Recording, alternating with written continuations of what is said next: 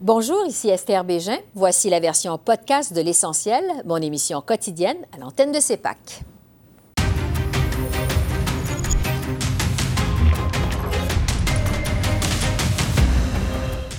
Tonight on Primetime Politics, Brenda Lucki steps down.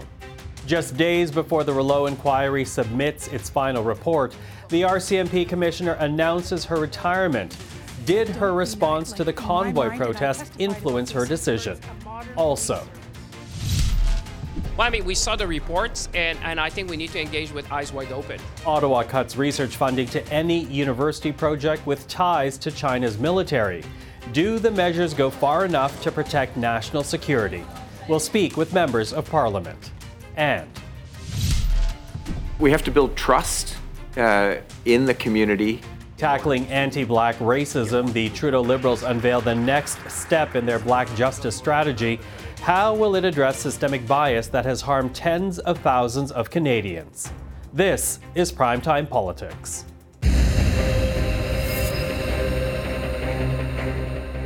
Hello everyone, I'm Michael Serapio. We begin tonight with a surprise resignation. Brenda Lucki, the RCMP commissioner, announcing her retirement and ending her 5-year tenure as head of the National Police Force.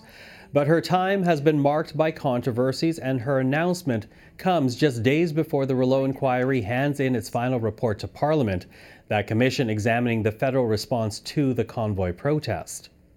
With more, we are now joined by Pierre-Yves Beaudoin. He now runs PY Public Safety Management, but he is also a former Deputy Commissioner of the RCMP. Mr. Beaudoin, thank you for joining us tonight. Good evening. Now, as I said, Brenda Lucki's time as Commissioner has been marked by controversies, and there have been calls for her resignation, if not her termination. Could today's announcement be a preemptive move on her part? Well, it's anybody's guess, but what you have to bear in mind is what actually transpired over the last year with her appearance in front of the Rouleau Commission, looking at the Emergency Act and the fact that she readily admitted in her testimony that she was sitting in the cabinet with minister, and she failed at the time, what she admitted, to actually raise the issue of having an operational plan ready when they were discussing the Emergency Measures Act, and that certainly didn't shine a positive light on her leadership, especially around cabinet and minister. And as a result of this particular testimonies, there were calls both at the federal and even at the provincial level, thinking of the Solicitor General out of Alberta, that actually called for her resignation in light of this troubling testimony.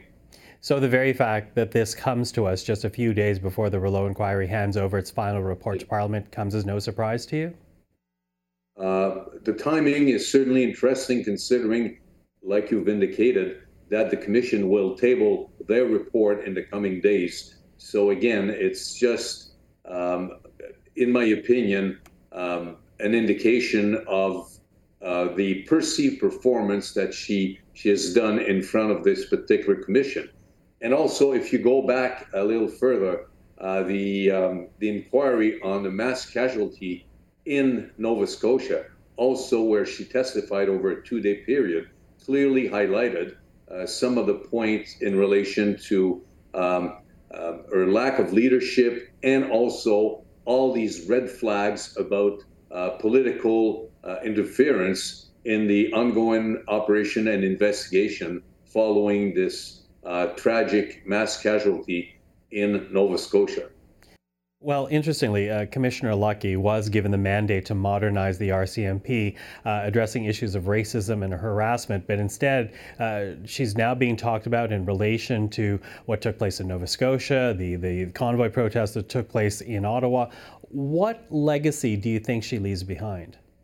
Well, it's going to be a legacy that is going to be questions in relation to her leadership ability to actually move the RCMP in a certain direction with regards to some of the contemporary challenges that are faced by the RCMP. There are questions also across our nation with regards to the RCMP role within the communities, whereas discussions are taking place in Alberta, Saskatchewan, and the Maritimes in relation to the need to maybe create their own provincial police or municipal police and revisit the mandate of the RCMP as such. So there appear to have been a leadership vacuum that kind of opened up these types of discussion across our nation. Well, I was going to ask you that question because here we have the RCMP dealing with issues so complex now, among them systemic racism, allegations of harassment within the force, and the country is so large as well, the force serving both rural and urban areas. Does the force in its current form make any sense anymore? Well, valid questions that is being discussed. And I've had recently a very animated conversation in relation to exactly this, where the RCMP should fit. And there are more and more voices that express issues in relation to the current model of policing for our country. Because you're looking, for instance, at Surrey, BC, the municipality wanted to basically start their own municipal police forces. The transition was somewhat challenging, and now following the election of a new mayor, the process has stopped, but it certainly raised the issue of policing in our country at the municipal, provincial, and federal level. Quickly running out of time, but I do want to ask you one final question. Brenda Lucki says that her last day will be March the 17th. There are still a few weeks until that day comes about.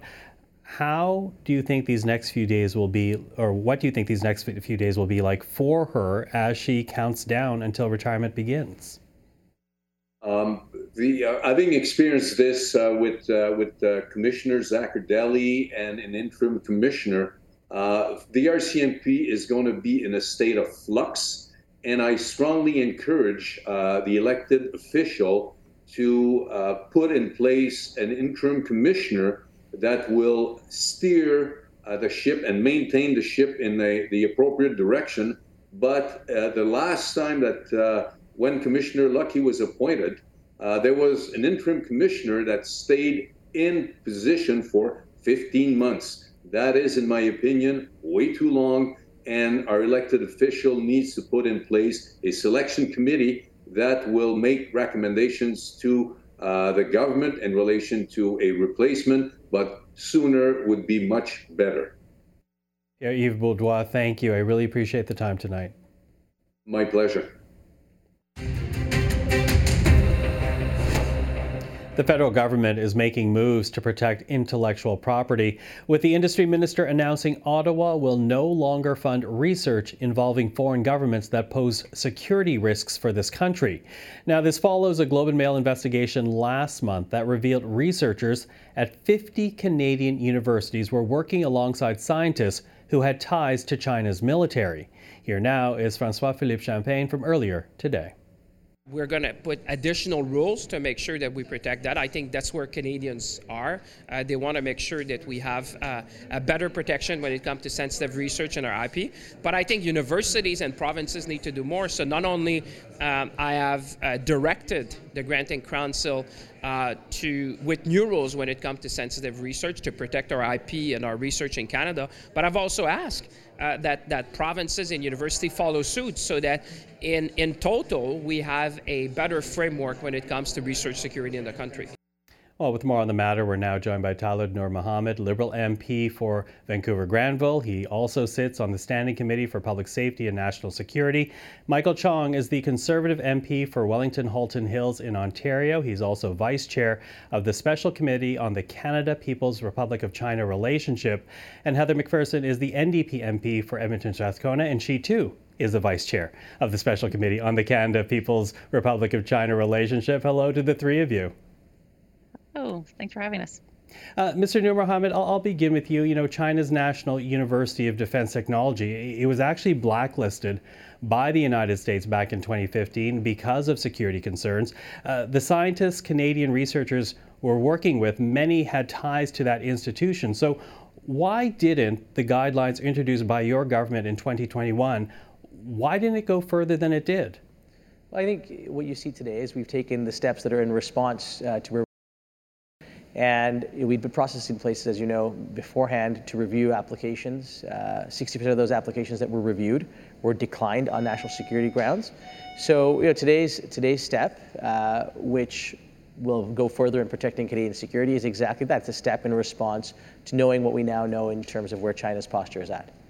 Mr. Chong, what do you make of the government's attempt to address the concerns now? Well, it's their second shot at dealing with this issue. And frankly, all they've done is made an announcement. Yesterday's statement from the three ministers is simply an announcement. The statement makes clear that they've not actually implemented any ban of funding in partnership with Beijing's military.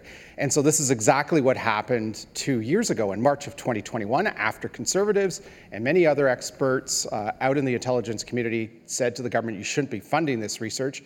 They made an announcement that they were going to introduce something to ban the research. Several months later, in July of 2021, they introduced these guidelines which were not binding and which clearly didn't work. So here we are 2 years later, and they're taking a second shot at dealing what is a very real national security threat and a very real threat to our intellectual property. This is something that CSIS has highlighted since 2018. And so today, all we've had is an announcement. I'm skeptical about this government's announcement for good reason, so we'll wait to see what they actually do when they put in place the measures they announced yesterday. Ms. McPherson, what do you say to what's happening right now? Well, I mean, I think there's lots of reasons for Canadians to be concerned about this. You know, this is too little, too late. As was mentioned, it is an announcement. It is not enough information to make Canadians feel secure. And I think Canadians are rightfully concerned. They're concerned when they hear about, illegal police stations, or when they hear about election fraud, when they hear about things like the balloon that we saw shot down. These are things that people are very worried about. And when the government comes forward with big flashy announcements, unfortunately, this is a government that's very good at big flashy announcements, not so great at follow through. Yeah, I wonder, Ms. McPherson, has Canada been compromised by not moving sooner on the issue? Well, certainly, I think that the government has to be acting speedily on this and urgently on this. I spoke to Minister Menchino within the Canada-China Committee about the other actions that we'd like this government to take, the other steps that we've been calling for this government to take. And his response was, well, all things are on the table. I think Canadians don't want to see things on the table. They want the government to be taking steps, concrete steps, actionable steps to make sure that our intellectual property is protected, that Canadian citizens and people that are living in Canada are protected. And it's right now we're talking about China, the government of China, but I think it's important to acknowledge that the Russian Federation, we have threats coming from that. We have threats coming from the IRGC in Iran. Like this is very, very serious, and the government keeps saying that, yeah, they're thinking about it. I think we should all be concerned when we have a government that is not taking concrete action, but is as Michael says, making another announcement. Mr. Nur Mohammed, what do you say to that, and when will we get more details from the government? Well, I think there's a couple of things to note. I think it's important to note that when Mr. Chong's party was in power, there was absolutely no screen whatsoever. It was our government that put in place the screen that resulted in the 60% of those being declined on national security grounds. That was a major step forward from what the Conservatives simply didn't want to do. Now, in respect of concrete action, we've made it very clear. This isn't just about China. This is about protecting Canadian interests globally going forward. 3 steps, right? 3 critical criteria. Number 1, if it's in a sensitive sector.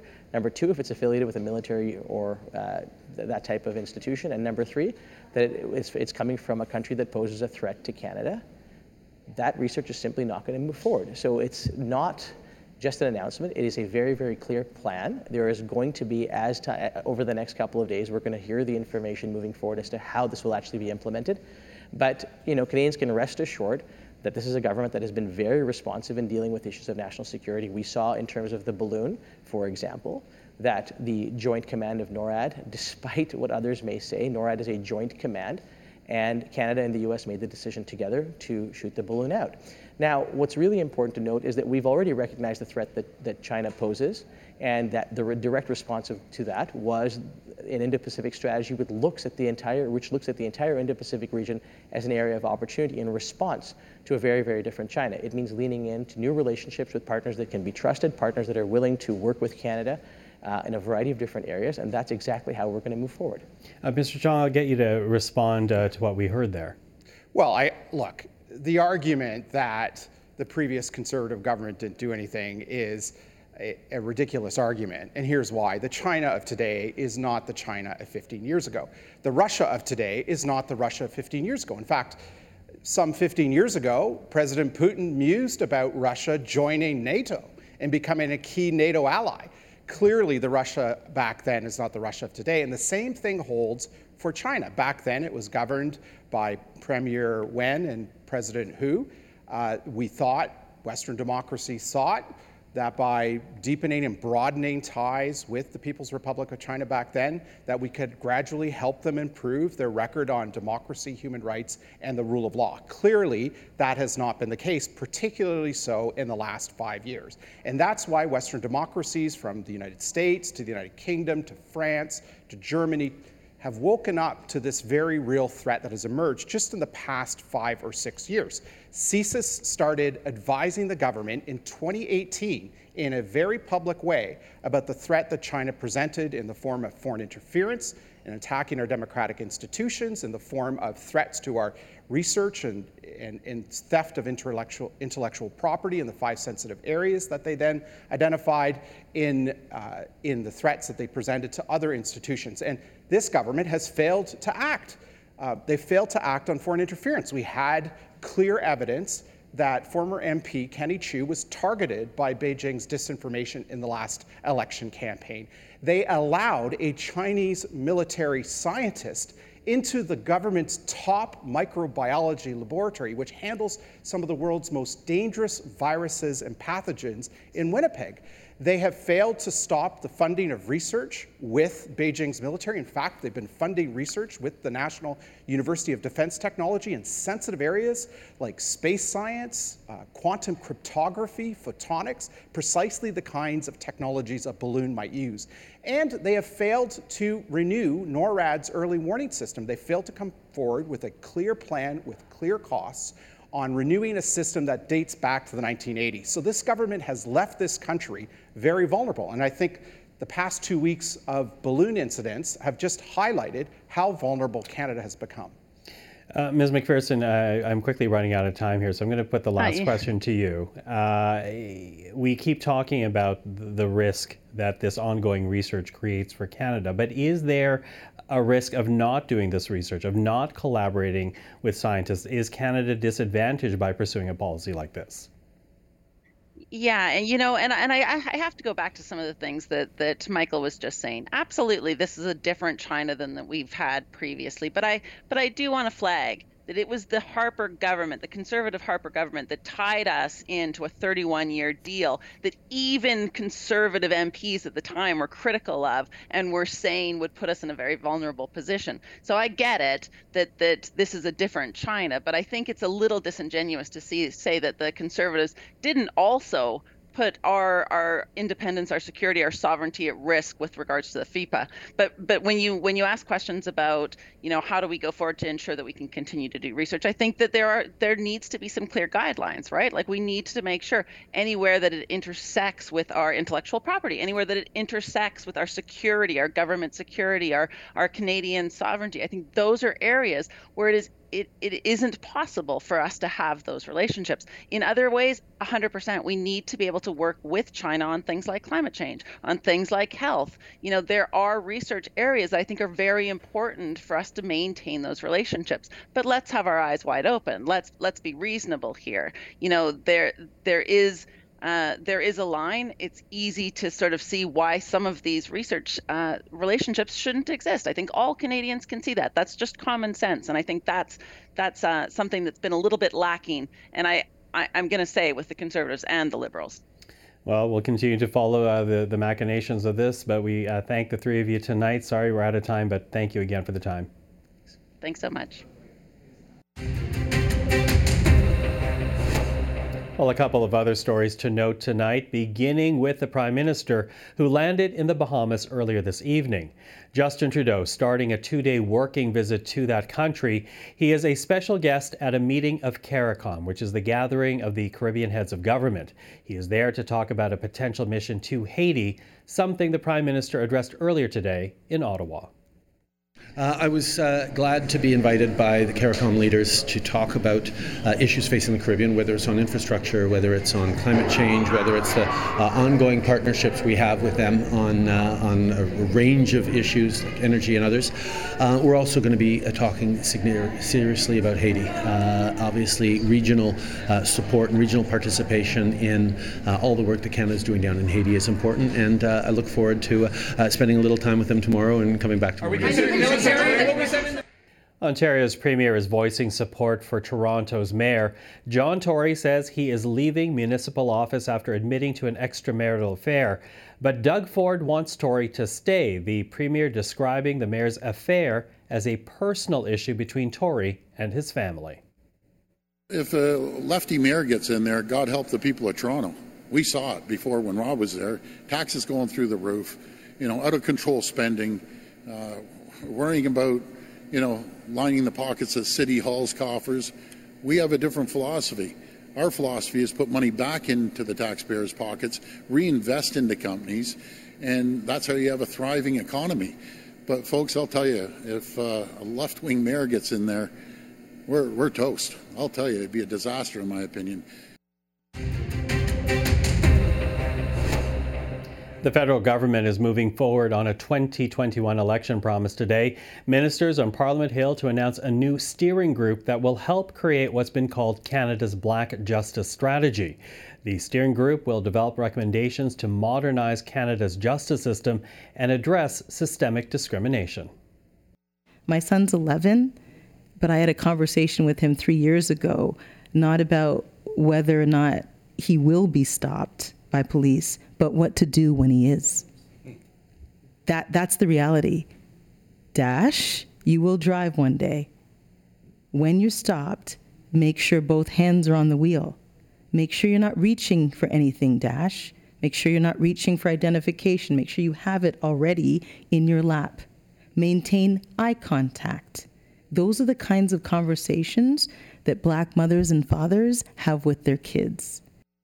With more on the government's Black Justice Strategy, we're now joined by Zila Jones. She's a human rights lawyer who has also been named to the steering group that the government announced today. Ms. Jones, thank you for joining us. Thank you for having me here.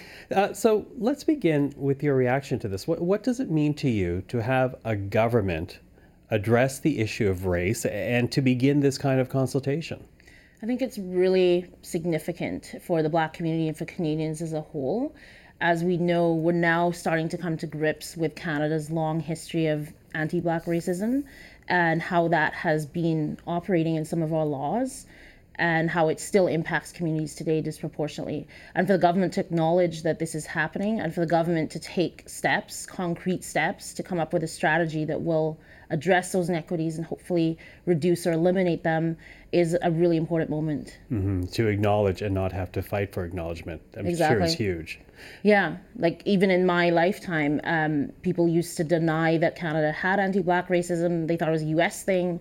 We don't have those problems here. And I think since the death of George Floyd and the public response to that was international, the conversation has really shifted. And it's really encouraging to see people now grappling with these issues and being willing to address them and talk about them, and including the government and also everybody out there. So it's really exciting to live in these times. Now, your part of it is this steering group. Can you talk to us as to what the work is meant to do? What's the task before you?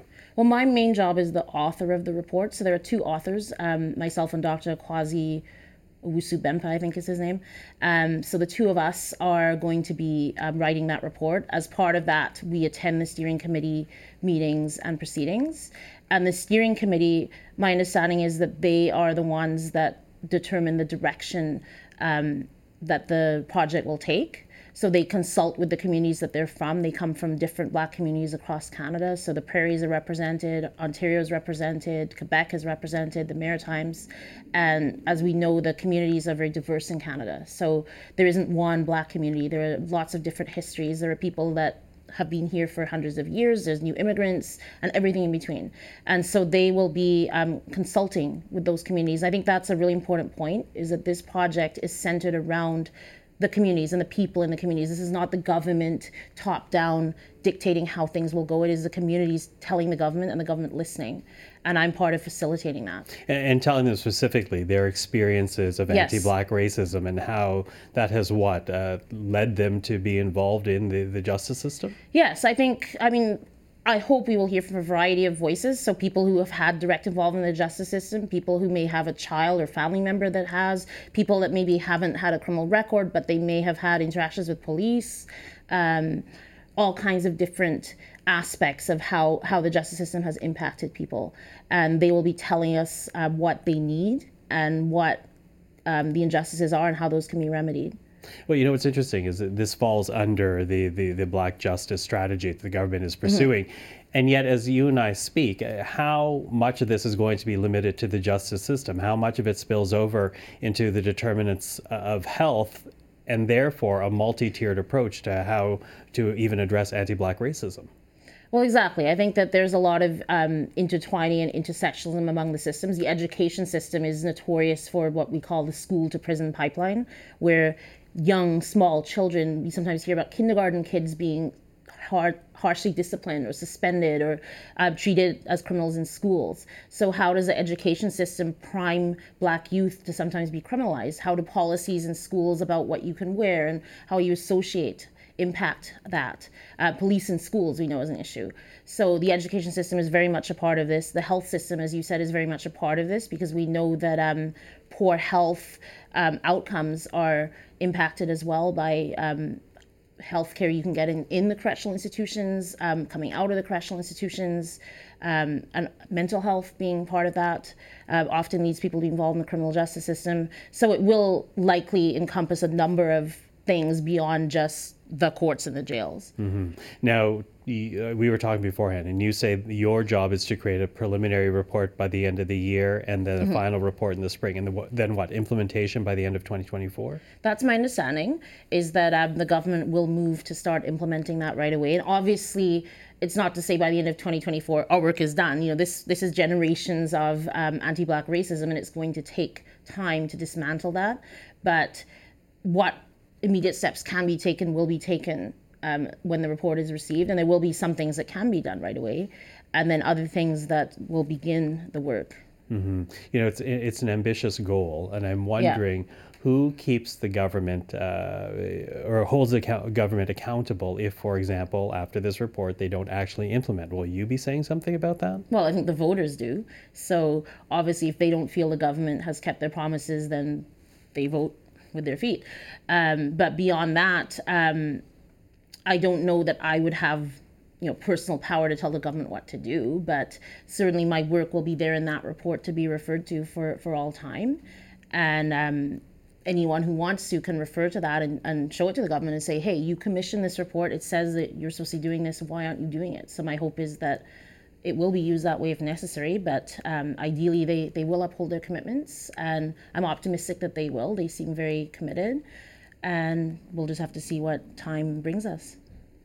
Zela Jones, thank you so much for the time today. Really appreciate it. Thank you. And for the record, we did invite Ministers Lametti and Ian to discuss the matter. We look forward to doing that when they are available. That is our program for this Wednesday. I'm Michael Serapio. For everyone here at CPAC, thank you for watching. We'll see you again tomorrow.